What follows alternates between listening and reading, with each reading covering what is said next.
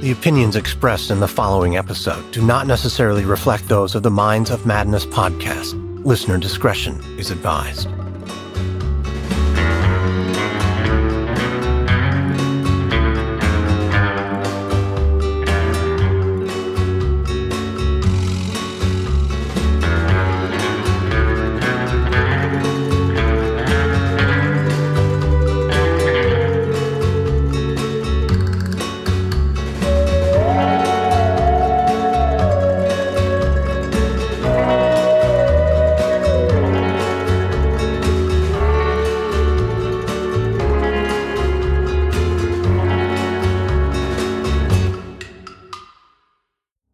There's a famous legend surrounding the death of 18th century Russian Empress Catherine the Great. It's been said that on one day, she saw a woman who looked exactly like her doppelganger, so she ordered the person to be killed.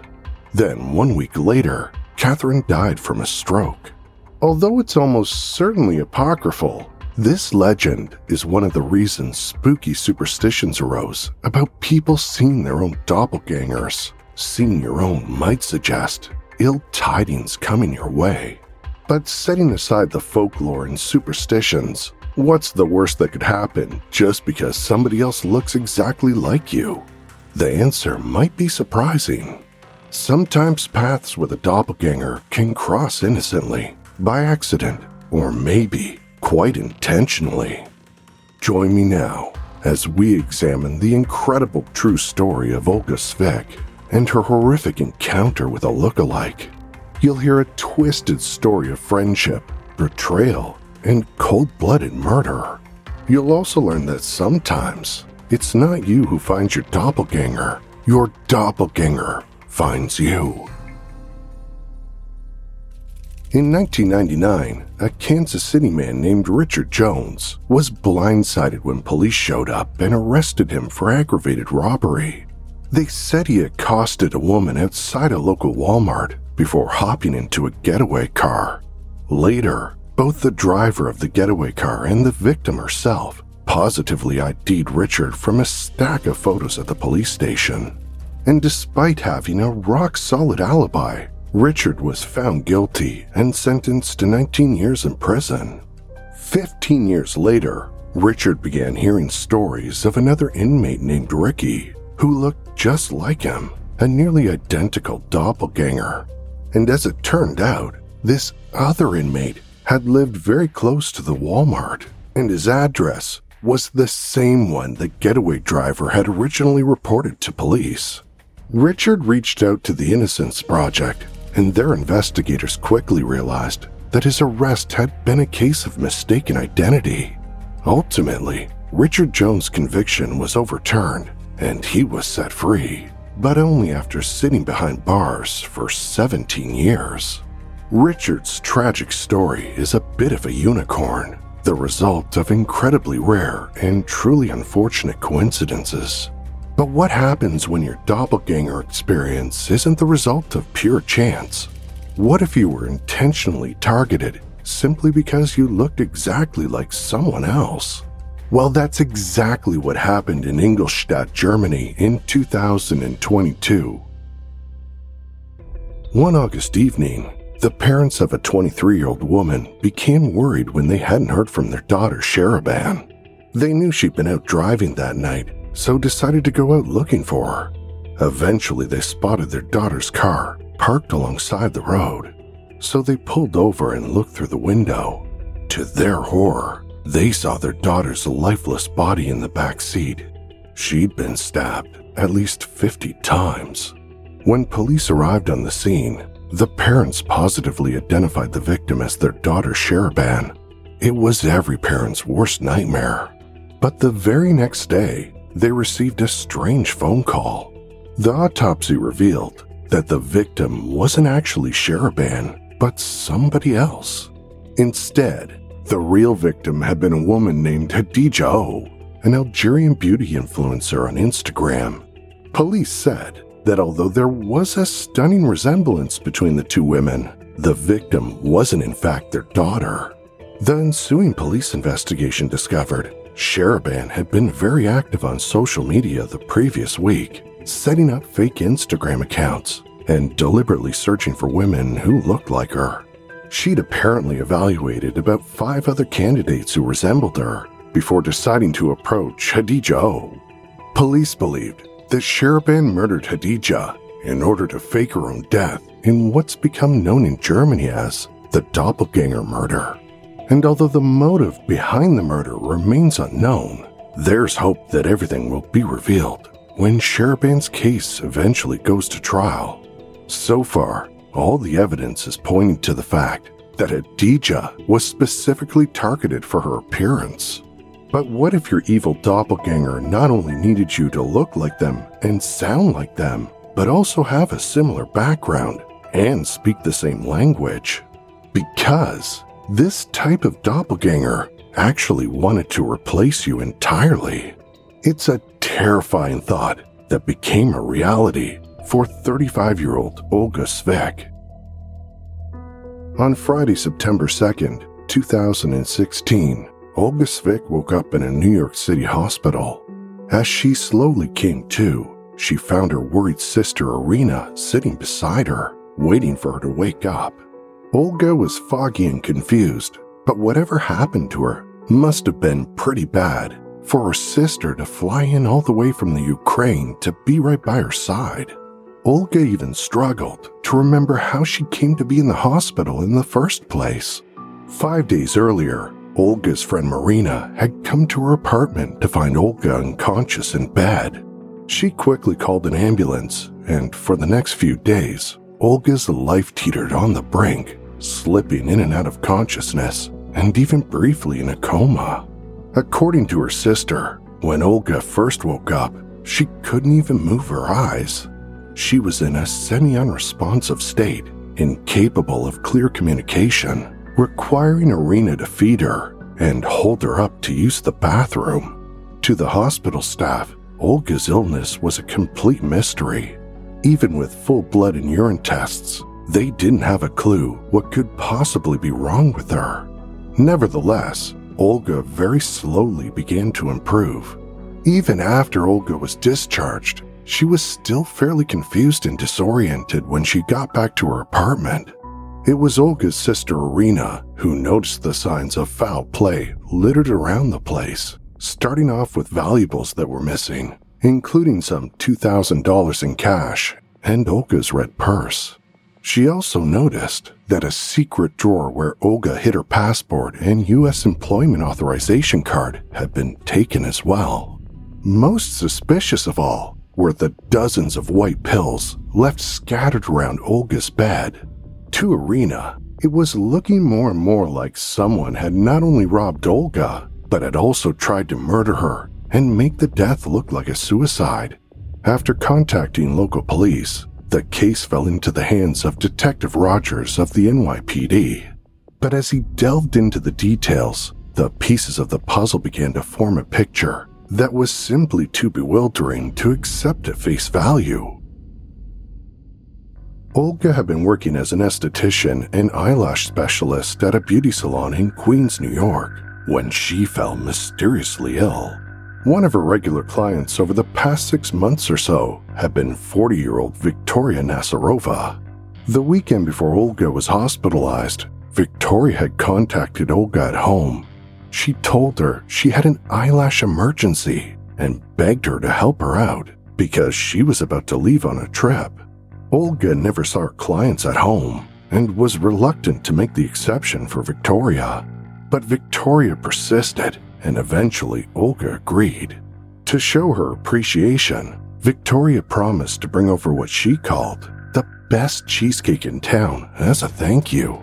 So when Victoria arrived at Olga's apartment, she brought along 3 small pieces of cheesecake. Shortly after eating the cheesecake, Olga felt off, suddenly sweating, dizzy, and then horribly nauseous. Minutes later, she started throwing up. Victoria told her not to worry, that she'd clean it up. But then Olga passed out. After that, she remembers, foggily coming to consciousness intermittently, seeing Victoria going through her things. The next thing she knew, she woke up and was in the hospital. Olga's story was certainly strange. Definitely the first time Detective Rogers had heard a person claim attempted murder by the way of cheesecake. He would later admit that at first he didn't take Olga's claims seriously enough. It had all just seemed so odd. Detective Rogers was suspicious that Olga perhaps might be a drug addict.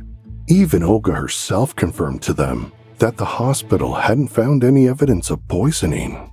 Still, police did their due diligence, starting by searching Olga's apartment. There, they recovered from Olga's trash a clear plastic container that had contained the infamous pieces of cheesecake, and it was bagged as evidence.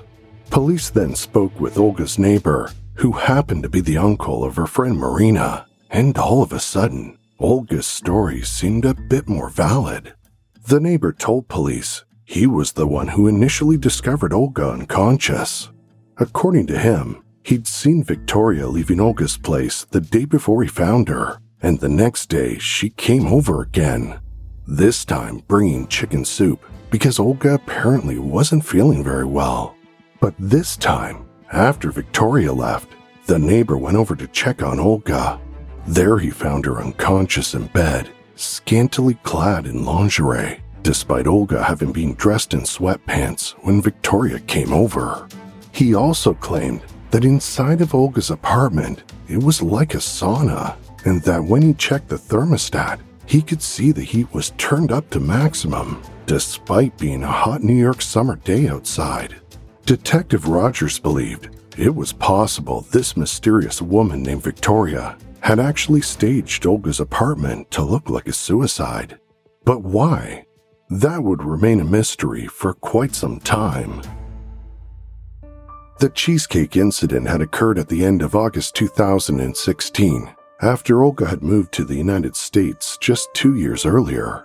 In the court case that was to eventually follow, Assistant DA Konstantinos Liturgis would give some of the background on how Olga managed to make her way to the U.S. from the Ukraine in 2014 after living through the Crimea crisis seeking political asylum. With the help of her friend Marina, Olga was able to find a place to live. Marina suggested that she live with her uncle, with Marina's uncle, a man named Alec Ishakov, who was the owner of the 2-story private house located at 6445 110th Street here in this town. He was a widower. His wife had died. He was alone. He didn't speak much English, and he had some health problems. So this was a potential mutually beneficial scenario for these two people. He could have someone in the house who could help him, if need be, but also for Olga, she could be living with someone whom she could trust. I say trust because that's going to be a very important aspect of this case. Olga came to this country speaking minimal English. She didn't really know anybody. She had no family here. She wasn't married. She had no kids or any other connections. After arriving in the U.S., Olga got work as an eyelash technician at a beauty salon and was successfully settling into her new life in America. And she was eventually rewarded by getting her much sought-after U.S. employment authorization card. But everything came crashing down after a run-in with Victoria. She'd been robbed and drugged to the point of near death and now experienced memory loss, insomnia, and other post-traumatic symptoms like anxiety, and feeling her sense of safety had been violated. To make matters worse, police were having absolutely zero luck finding Victoria. Olga's case was becoming a dry-out waiting game, with the likelihood of finding Victoria dwindling with each passing month. But in March 2017, about 6 months after Olga had been hospitalized, something quite unknown to her, or even to police, there was a dramatic turn in the case. In Sheepshead Bay, a neighborhood in Brooklyn, recognized for its vibrant Russian-speaking community, a 40-year-old woman named Nadezhda Ford was also searching for Victoria Nazarova. But her reason for wanting to find Victoria had nothing to do with what happened to Olga. In fact, she didn't even know about it. However, Nadezhda's reasons for hunting down Victoria were just as personal and even more deadly, because Nadezhda believed that Victoria had murdered her mother and wanted justice. Nadezhda Ford had immigrated to the United States from Russia around 2007, and it hadn't taken long for her to settle in. By 2014, she'd already been married, divorced, and found steady employment. That fall, Nadezhda was looking forward to a trip back to Russia to visit her mother, Alla Alexenkio, in Krasnodar, a Russian city near the Black Sea. Nadezhda later told 48 Hours that her mother was everything to her, raising 2 children in the 90s on her own in Russia, working 4 to 5 jobs at the same time to give her children a better life. Even though Nadezhda had moved away, she continued speaking to her mother on a daily basis. It was during one of these phone calls that Nadezhda had first started to become a bit worried, when her mother began telling her about a new friend she'd made, a neighbor named Victoria Nazarova. Victoria told Alla that she was going to be taking a trip to New York, so if she had anything she wanted Victoria to bring along and give to her daughter Nadezhda, she'd be happy to pass it along when she arrived. Alla handed Victoria 2 mink coats and $6,000 to give to her daughter. But then, Victoria never took the trip she promised. Eventually, Alla asked for the money and coats back. Victoria said she'd return everything on October 4th, 2014. On October 5th, Nadezhda phoned her mother, as she always did, but she didn't pick up and never called back. This was extremely out of the ordinary. It was the first time in 8 years Nadezhda's mother hadn't responded to her calls, texts, emails, or Skype attempts. So she called Victoria, her mother's neighbor, and asked if she knew where her mother was. Victoria said she had a cup of tea with Nadezhda's mother the day before, and that her mother was going on a trip with a friend. She also suggested that Alla's phone had probably died. But when Nadezhda went online to check her mother's phone log, she saw that Victoria had called her mother at 11 p.m. the night before. She could also see that Alla hadn't answered any calls after the final one with Victoria. Believing something terrible must have happened, Nadezhda went straight to the airport and flew to Russia. When Nadezhda got to Russia, she immediately informed police what she suspected had happened to her mother and who she believed was responsible. A few days later, she was able to convince Victoria to meet her outside of the apartment building she shared with her mother Alla. When Victoria emerged, Nadezhda gave her a big bear hug, signifying, she said, that she'd choke her to death if she didn't tell her where her mother was. Victoria pushed herself away from Nadezhda and promised that Alla was alive, but then turned and ran into the building and up the stairs. Nadezhda was close on her heels. Unbeknownst to Victoria, Russian police were already waiting for her upstairs, and she was about to run straight into them. The Russian investigation into Alla's disappearance would reveal that her apartment had been thoroughly looted. From family heirlooms, expensive jewelry, to her life savings of $50,000, absolutely everything of value was gone. But when police questioned Victoria, they seemed to believe her story and that she'd had nothing to do with any of it, and they allowed Victoria to go free. Police assured Nadezhda that her mother was bound to turn up eventually, but Nadezhda was certain something terrible had happened to her mother and wasn't about to give up searching for and put up posters in the area, driving thousands of miles around Russia in search of her mother. Then one night, Nadezhda had an idea and illicitly obtained access to footage from traffic cameras across the city after offering a bribe. Beginning with the traffic cameras in Krasnodar, Nadezhda progressively broadened her search, ultimately discovering a photo from a camera designated for monitoring speeding, located approximately 140 kilometers away from Alla's apartment. The photograph showed Victoria's rental car with someone next to her, slouched, almost sitting sideways. The timestamp showed it was taken on October 5th at 10 a.m., the day Nadezhda's mother had disappeared. Naturally, Nadezhda presented her findings to police, but when she did, she learned they'd already been pursuing her mother's case more actively than they'd been letting on. In fact, they had already seen the speed camera photos and had recently performed a lie detector test on Victoria. It turned out that Victoria had failed all the questions, but was allowed to go free until the official results came back. Victoria, however, wasn't waiting for the official results to come in. Instead, she made an escape and took the first flight out of Russia. The Russian authorities soon put out an international Interpol top priority red notice for Victoria's arrest. According to 48 Hours, Nadezhda would later discover that Victoria had a brief affair with a Russian police detective who was later dismissed for helping her escape.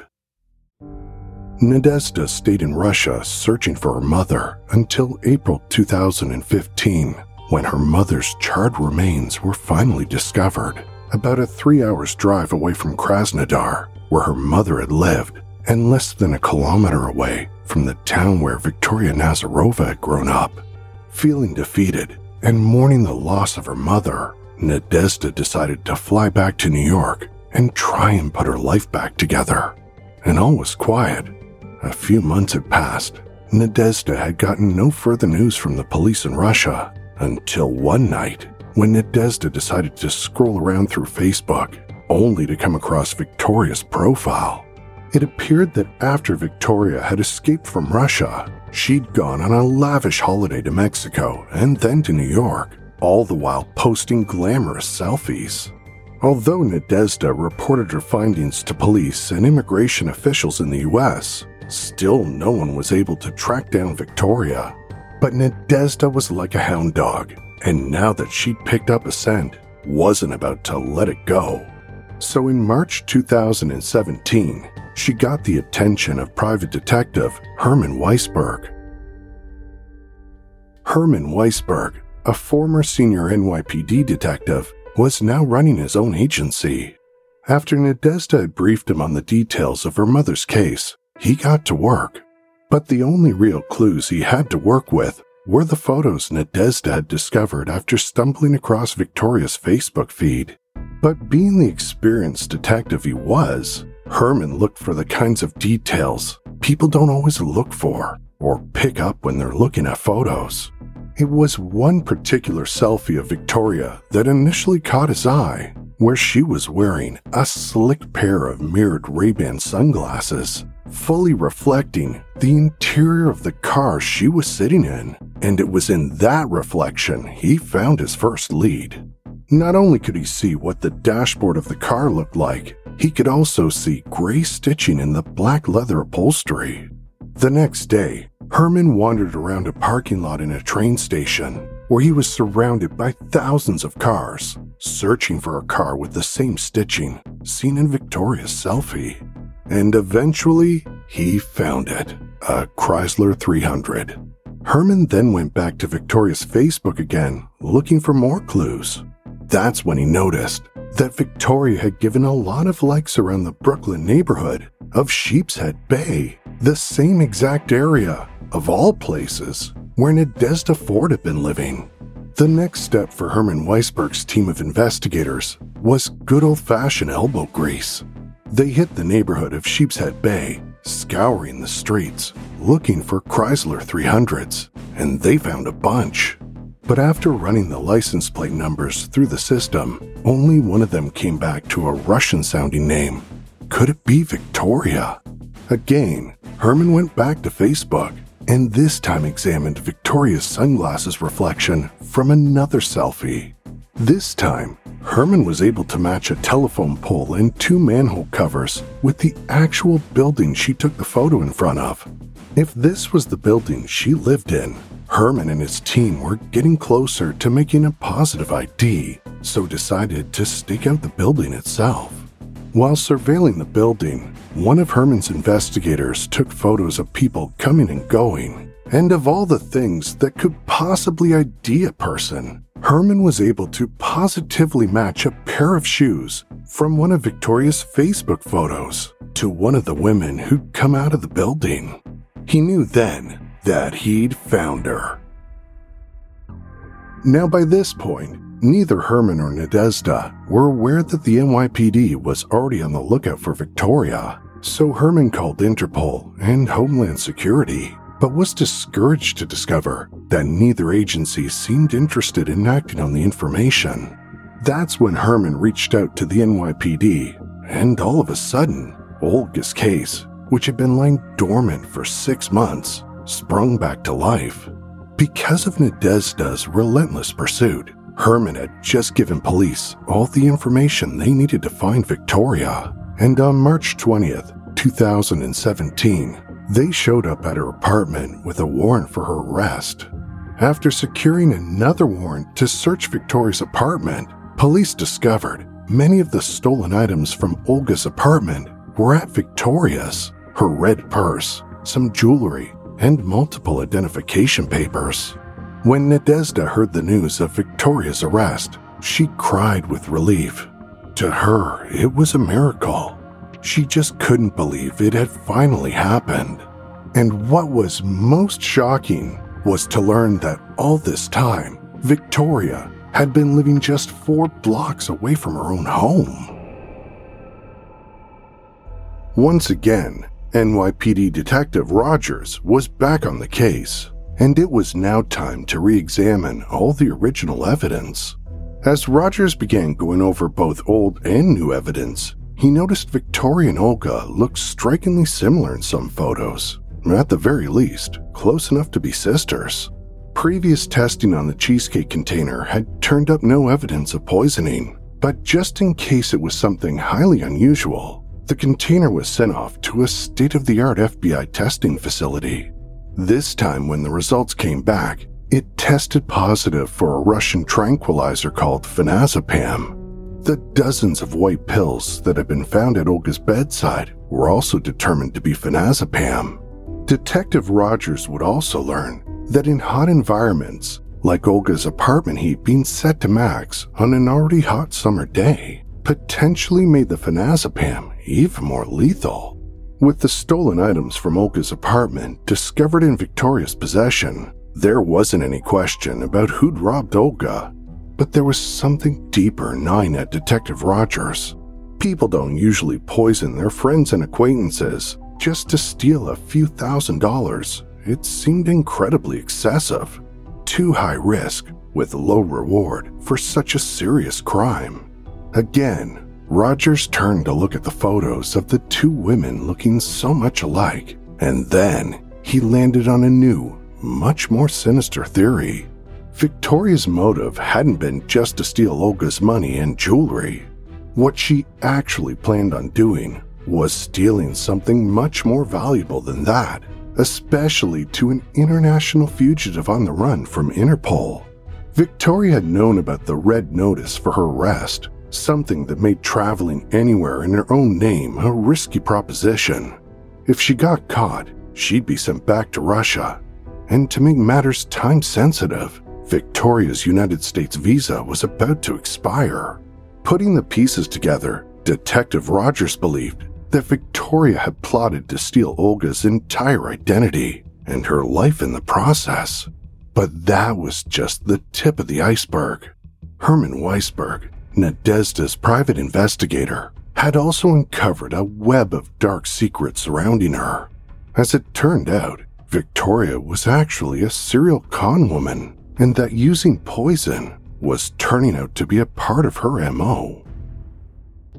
Herman Weisberg learned that in 2015 and 2016, Victoria worked as an escort and dominatrix. He theorized Victoria could have been drugging and robbing her clients as well, but that perhaps her victims were reluctant to file police reports in fear of making front-page news. Other victims, like Ruben Borikov, fell prey to Victoria through dating apps. After encountering Victoria on a Russian dating website, their initial connection seemed ideal, with Victoria expressing a passion for cooking and Ruben for savory meals. a seemingly perfect match. But when Ruben arrived at Victoria's place for their date, he was taken aback by the fact that the entire dinner had already been prepared. After insisting they sit down and eat the meal promptly, Ruben passed out after eating only 2 bites of fish. Days later, while Ruben was still barely conscious, Victoria escorted him over to his dry cleaning business, saying he'd drunk 2 bottles of wine. Ruben's sister then called him an ambulance. Afterwards, Ruben discovered his new watch and about $1,000 in cash were missing. He also found $2,600 worth of charges on his American Express. All this information would go a long way for prosecutors, establishing prior history and motive in the case against Victoria. Due to COVID and other delays, the trial of Victoria Nazarova wouldn't begin until January 2023. If found guilty of the various charges against her, including attempted murder, Victoria would be facing up to 25 years in prison. Legal experts all seem to agree that the prosecution had an uphill battle ahead of them because the crime had happened nearly 7 years earlier. Proving a person had been poisoned would be considerably more difficult. They also pointed to the fact that the state's case against Victoria was highly dependent on circumstantial evidence. But the biggest hurdle for prosecutors was that their biggest piece of circumstantial evidence was inadmissible in court. Prosecutors would not be able to use Victoria's alleged crimes in Russia as evidence. The murder of Nadezhda's mother and subsequent thefts would have to be addressed in Russia and not the US. To prove Victoria's main motive was murder, the prosecution would have to be very careful using that evidence. Assistant DA Konstantinos Liturgis outlined the perimeters very carefully to the jury. This is an American court of law. This is not Russia. We are the people of the state of New York, not of the Russian Federation. So during the course of this trial, you will hear minimal information about what's going on in Russia for a number of reasons. Number one, we don't have access to their witnesses. Number two, we don't have access to their evidence. Number three, this is not the case of what happened in Russia. And number four, we don't even have legal authority to prove anything about what happened in Russia.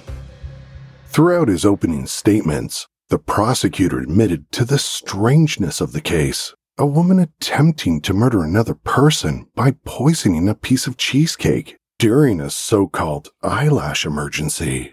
He even spoke about how during the jury selection, a prospective juror had said the case sounded like it was a joke. Liturgis made it clear that this case was anything but a joke, certainly not for Olga. Alone in her bedroom, she wasn't giggling or having a good time. She was violently vomiting. You see, this woman was very, very sick. And it wasn't some random upset stomach that she was experiencing. This woman was floating in and out of consciousness. She was dizzy. She was disoriented.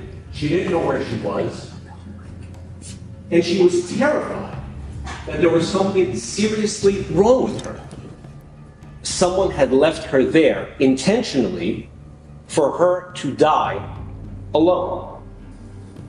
She was found almost 24 hours later by her friends, thankfully. And I can tell you, she wasn't laughing when paramedics had to pull her from her bed and load her onto a stretcher because she was too weak to take her own feet. Key for the prosecution, of course, was establishing the fact Victoria had a very significant motive. We're going to prove to you that this defendant came to the United States because she knew that she was wanted, that she was aware of that fact. And while she was here, she developed a motive. We spoke about motivations during jury selection. She developed a motive, a reason to shed the identity of Victoria Nazarova and assume the identity of someone else because she was desperate to never return to Russia. That's the why. Liturgis then explained the primary reason for Victoria's motive. Victoria Nazarova was living in a situation that is anything but dream-like. She was living in Krasnodar, Russia, when in 2014, she became a person of interest in a criminal investigation of a serious nature. As a result of that investigation, sometime in 2014 or 2015, the defendant fled Russia in order to distance herself from that criminal investigation. And in 2015, sometime in the summer, the Russian government issued what's called a red notice. This was a request to law enforcement, not in Russia, not in Europe, but worldwide, seeking the apprehension of the defendant, Victoria Nazarova. Throughout the trial, it was very imperative to firmly establish Victoria's history because it was very much tied in with her motive. Unable to say it directly, the prosecution wanted to give a strong hint of what might have happened to Nadezhda's mother. Liturgis then stressed the severity of Victoria's crime. In the years 2015, 2016, 2017, the defendant, the woman who's sitting right there no more than 20 feet of you, was an international fugitive. The prosecution would go on to hammer home Victoria's motive, that she'd been working toward her ultimate goal throughout her association with Olga. Because you're going to find out that in 2015 and 2016 in particular, Olga Zvik and the defendant looked very much alike. You're going to see photos of them side by side. Similar age, similar background, similar accent, similar language. The evidence will show that Olga Zvik was a pretty good lookalike for the defendant. And most importantly, she was here alone, not married, no other family. She was vulnerable. That's what the evidence will show. We're going to prove to you that this woman was the perfect target for the defendant. Olga was the first person to take the stand in the case, and a big part of the prosecution's efforts went towards showing how step by step Victoria integrated herself into Olga's life. Olga explained from her point of view how the relationship evolved, beginning in 2016 when they met through the salon she was working at. And through clients, she came to meet the defendant, who became a regular customer of hers. But you're going to learn that there was something peculiar about what was going on. First, Victoria lived in Brooklyn, but came all the way to Queens to get her eyelashes done. When anyone who lives in New York knows, there are plenty of beauty salons in Brooklyn, and the traffic between Brooklyn and Queens is quite time-consuming. Victoria would give information about herself in conversations, one time saying she was going to get her green card soon.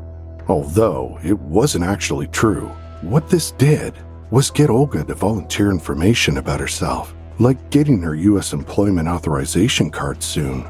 As this ever-important employment authorization card only lasts 1 or 2 years, this might have incited Victoria to take the next step when she did. In the final week of August 2016, the defendant went to the salon, as usual, and had her eyelash repair. At the end of that week, no more than a few days later, she called Olga, panicked. And she told her, "I need an emergency eyelash repair." Quite atypically, Victoria wanted it done on the weekend as soon as possible because she was going on a trip.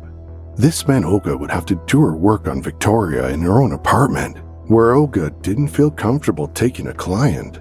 This is when Victoria insisted on bringing along some delicious, famous cheesecake from a famous bakery. But there was something special about what was going to happen in that meeting. The defendant, being so grateful and so appreciative of the fact that Olga was going to bring her into her home, insisted that she bring her a gift. She said to her, "I have to bring you a gift. I'm going to bring you some delicious cheesecake." And Olga said, "Listen, that's fine. You don't need to bring me anything. Come to my house. I'll provide the service for you. You don't need to bring anything. No, said the defendant. You're going to love this cheesecake. You have to try it. Again, not wanting to be disrespectful or rude, Olga said, fine. Just come already. And when they entered the house, the defendant said to her, you have to try it. You have to have some of this cheesecake. Olga finally relented at one point or another, as you'll learn. And importantly, as the evidence will show, while they were in her room, the defendant opened the container, took 2 of the 3 pieces, you'll find out that they were small, took 2 of the 3 pieces and ate them in front of Olga, leaving only 1 piece of cheesecake that Olga could choose from. Now, again, it's in her home. She has a guest who's bringing her a gift. Whether or not she really wanted a cheesecake at that time didn't really matter to her. She's going to eat it because it was brought to her. And so Olga eats the cheesecake. Almost immediately, Olga began feeling ill and eventually passed out. Victoria soon departed, but not before looting Olga's place. The evidence will show that in that period of time, the defendant did what she went there to do and steal those particular items from Olga's fig, leaving her behind to die. Worse news for Victoria. Experts testified that according to the DNA tests, only Victoria, and Victoria alone, had handled that plastic container that held the cheesecake and the evidence of phenazepam. The prosecution later had Nadezhda Ford testify. Her body language and overall demeanor suggested, without explicitly telling the jury, that something terrible had happened in Russia, something the jury already knew, that was serious enough that the Russians had sent out an Interpol red notice. Ruben Burkov, the Queen's dry cleaner Victoria made dinner for, also testified. The prosecution aimed to demonstrate that the MO employed by Victoria against Ruben closely paralleled the one she used against Olga. This included the introduction of a toxic substance into the food, resulting in days of memory loss, remarkably similar durations of hospitalization, and the occurrence of robbery during the course of events. On the other side, the defense's intention was simple enough throughout the trial. All they needed to give the jury was room for reasonable doubt that Olga had chosen her own piece of cheesecake. Victoria's defense attorney Christopher Hoyt had this to say during his brief opening statements. Ms. Nazarova is not guilty of these charges. I'm confident, after you've reviewed all the evidence in this case, and you've been instructed on law by the judge, and you go back to the jury room to deliberate, that you will determine the government has not proven their case beyond a reasonable doubt.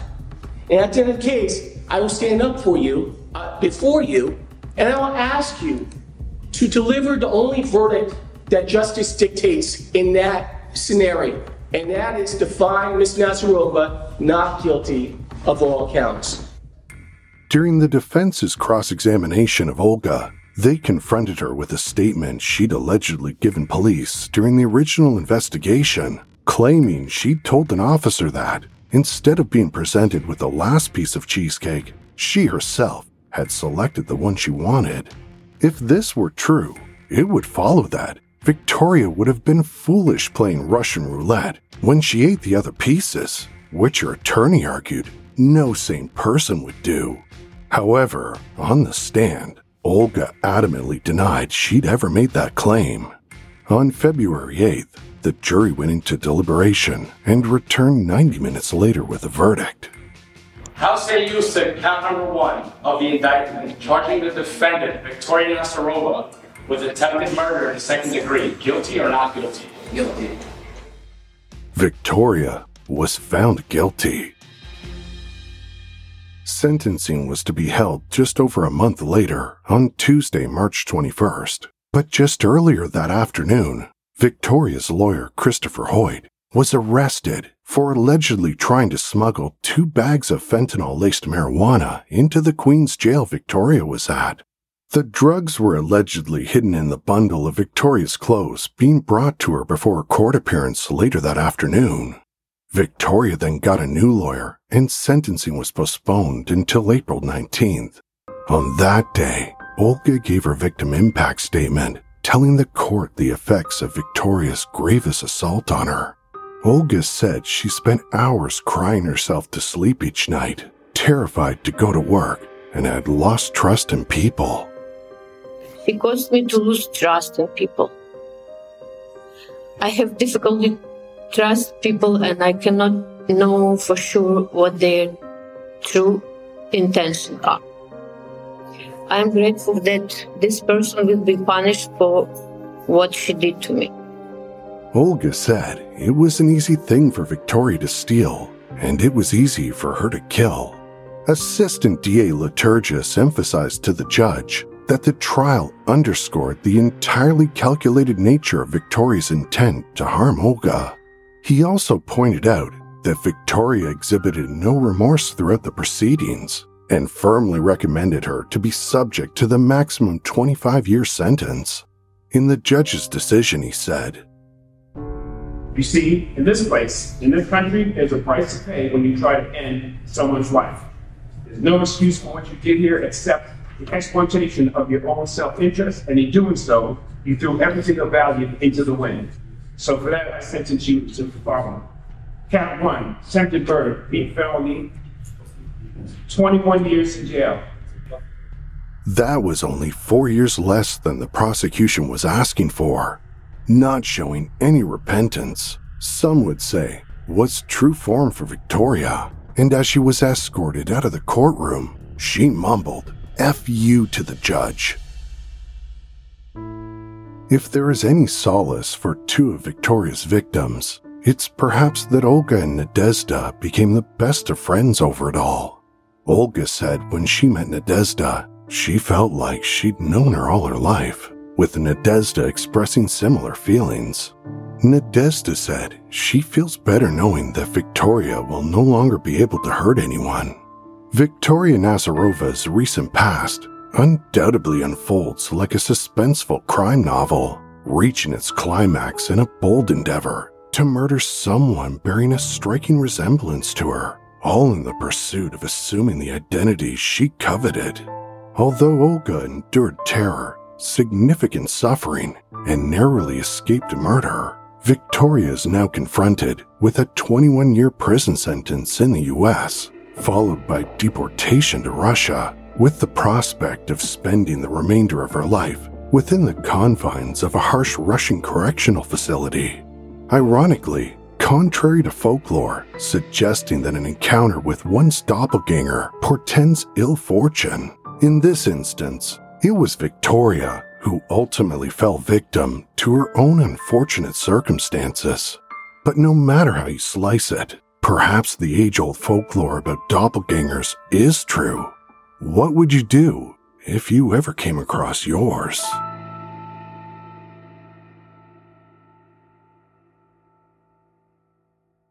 Follow The Minds of Madness on Apple Podcasts, Amazon Music, Spotify, or wherever you get your podcasts. To support the show and get access to ad-free episodes, extra content, and Patreon-exclusive episodes, go to patreon.com/madnesspod.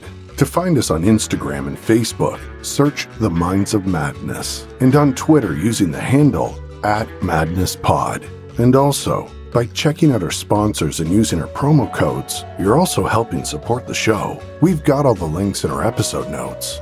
So until next week, thanks for listening.